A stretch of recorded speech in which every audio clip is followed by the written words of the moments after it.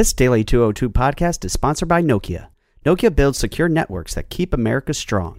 That's why 90% of the U.S. depends on Nokia to stay connected. Learn more at nokia.com/open-to-more.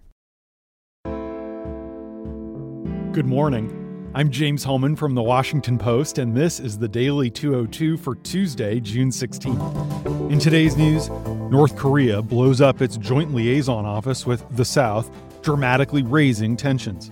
Cars have rammed into crowds of peaceful protesters at least 19 times this month. And volunteers are putting their lives on the line as guinea pigs for the coronavirus vaccine. But first, the big idea. Gerald Bostock joined a gay recreational softball league 7 years ago. Signing up for the Hotlanta Softball League cost him his job in the Child Welfare Services Department for Clayton County, Georgia. He was fired for, quote, conduct unbecoming of a county employee. That meant he didn't have health insurance as he recovered from prostate cancer. But it set in motion a legal fight that led on Monday to a landmark decision from the Supreme Court, which ruled 6-3 that the Civil Rights Act of 1964 protects against discrimination based not just on race and gender, but also sexual orientation. And now Gerald's name will forever appear in constitutional law textbooks. After reading Justice Neil Gorsuch's majority opinion, validating his right not to be fired simply because he was gay, Gerald reflected on the journey from the den of his Atlanta home. When I lost my job, it was my dream job. So imagine having that you went to every day and you enjoyed doing it, and then to have it suddenly taken away from you because you decided to join a gay recreational softball league. I lost my income. I mentioned that I had lost my insurance while I was still recovering from prostate cancer. I lost friends and relationships with many colleagues. I had to sell my home in that community. The journey's been difficult. The court ruling grouped 3 related cases involving employees who said they were fired because of their sexuality or gender identity. Gerald was the only plaintiff still alive to see the outcome. Amy Stevens, a funeral director who was fired because she was transgender, died last month of kidney failure after attending oral arguments in her case last fall. Donald Zarda, a skydiving instructor who was fired because he was gay, died in 2014, leaving his sister and partner to advance his case. Gerald, who's 56, plans to return to a trial court in Georgia to fight his case after all these years of legal roadblocks. He and his partner, Andy, toasted with champagne last night to celebrate the ruling, which he hopes will bring a little bit of sunshine in some dark times. He told my colleague Samantha Schmidt that more work remains to be done. He wants Congress to pass the Equality Act, which would enshrine non-discrimination protections for LGBTQ people in employment, housing, credit, education, public spaces, and other realms of American life. The state of Georgia has also yet to pass a hate crime law. He says joining the Gay Softball League was one of the best decisions he ever made. The arc of the moral universe is long, but it bends toward justice. And that's the big idea. Here are 3 other headlines that should be on your radar. Number 1. North Korea today blew up a liaison office that it has been operating with South Korea and threatened to move troops into the demilitarized zone, dramatically ramping up military tensions on the peninsula as the nuclear-armed regime seeks more concessions from Seoul and Washington. The joint facility in the North Korean border town of Kaesong, which the two sides opened in 2018 as a de facto embassy in the absence of formal diplomatic ties, was demolished around 3 p.m. local time. There are dramatic images on South Korean TV of smoke billowing near the heavily defended frontier.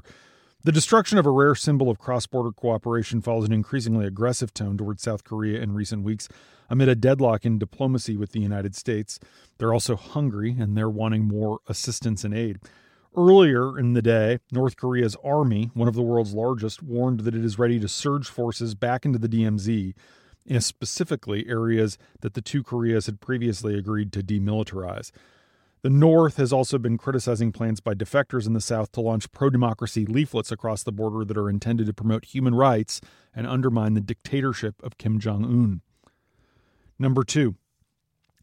Emily Bloom said she barely had time to dive to safety before a gray Kia with its engine revving, was driven through the intersection where she had stood moments earlier in downtown Gainesville, Florida, protesting police brutality. While marching with fellow protesters in the Richmond suburb of Lakeside, Rachel Kurtz said she, her husband, and their 11-year-old son had to leap to the sidewalk and out of the path of a blue pickup truck. In the Capitol Hill neighborhood of Seattle, Dan Gregory fell to the ground, shot in the shoulder after he attempted to stop a black Honda Civic headed toward a group of protesters. And in front of the Bakersfield Police Department in California, Lexi Colebrook said she watched in horror as an SUV hit her friend, who managed to stumble toward the sidewalk and escape serious injury. These incidents are among at least 19 cases in the past few weeks in which witnesses or police say civilian vehicles were driven through massive demonstrations after the May 25th killing of George Floyd in police custody. In at least 8 of these 19 events, a driver faces criminal charges for what prosecutors describe as a deliberate act. Nina Satia, Emily Davies, and Dalton Bennett have tracked down as many people involved in these incidents as they could. What's happening echoes the 2017 vehicle attack at a white supremacist rally in Charlottesville that killed Heather Heyer, a counter-protester. They're occurring amid a surge of internet memes on alt-right websites featuring terrifying messages like, quote, "all lives splatter," and "run them over," with pictures of bloodied trucks. Allegations have also surfaced about actions by law enforcement. The New York City Police Department has opened an investigation into a May 30th incident in which 2 of the department's SUVs were driven into a crowd of protesters. Number 3. LaHua Gray, a 32-year-old product manager in Austin, wants to risk her life for a coronavirus vaccine. A cloud of potentially deadly microbes would be spritzed up her nose if she is allowed to participate in what's called a human challenge trial. It's built on a deceptively simple premise. Researchers inject healthy volunteers with an experimental vaccine and then expose them to the pathogen. If the vaccine prevents volunteers from getting sick, the study can accelerate development of a promising formula. This approach has been used to test malaria and cholera vaccines, and now in laboratories and conference rooms, preliminary discussions are unfolding about the feasibility of employing it in the quest to find a weapon against the novel coronavirus. The obstacles are formidable. Infecting healthy people with a potentially lethal virus with no treatment to save them from severe illness or death raises some of the most fraught ethical, scientific, and philosophical issues in the history of medicine. Exposure to pathogens in challenge trials is usually permitted only for diseases that aren't fatal or that have treatments available. No such assurances exist for the coronavirus, which has now killed more than 435,000 people worldwide. Large-scale trials of coronavirus vaccine candidates are slated to begin this summer and fall, but they involve more conventional approaches. When LaHua explains to her family her interest in potentially participating in a challenge trial, she says it starts out being a conversation about how FDA processes work and ends up being a conversation about how she's about to risk her life. Despite that risk, she and more than 28,000 other volunteers have joined a new online organization called One Day Sooner, hoping that by placing themselves in the path of the virus, the pandemic will end a little sooner. She told R. Ben Guarino and Carolyn Johnson that she draws motivation to participate in a challenge trial from her grandmother, who is vulnerable to respiratory disease because of lung problems. LaHua's girlfriend and parents have been supportive. A close friend is not. Whenever she reads something about long-term damage, that's what she's worried about, Gray explained.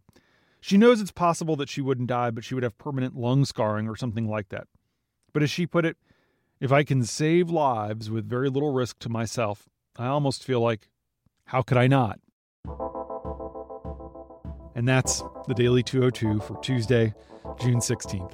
Thanks for listening. I'm James Hohman. I'll talk to you tomorrow.